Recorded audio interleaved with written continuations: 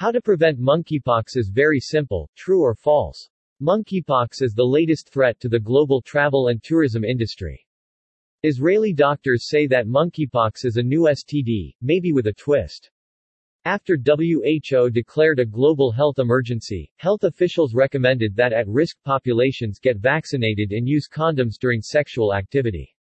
Monkeypox is not deadly, but it's ugly, said travel safety and security expert Dr. Peter Tarlow, today in E-Turbo News breaking news show.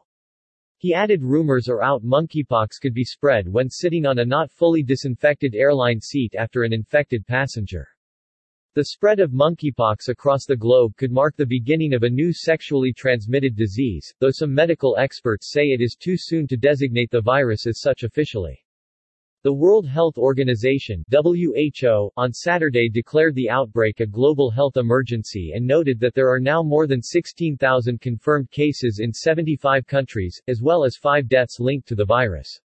It noted that most cases were concentrated among men who have sex with men, especially those with multiple sexual partners. The WHO's designation means that the World Health Body views the outbreak as a threat requiring a coordinated international response to prevent the virus from taking root. Historically, monkeypox spread in small numbers in remote parts of West Africa and Central Africa, where animals carry the virus. The current outbreak is viewed by health officials as unusual because of its spread in countries where the virus is not typically found.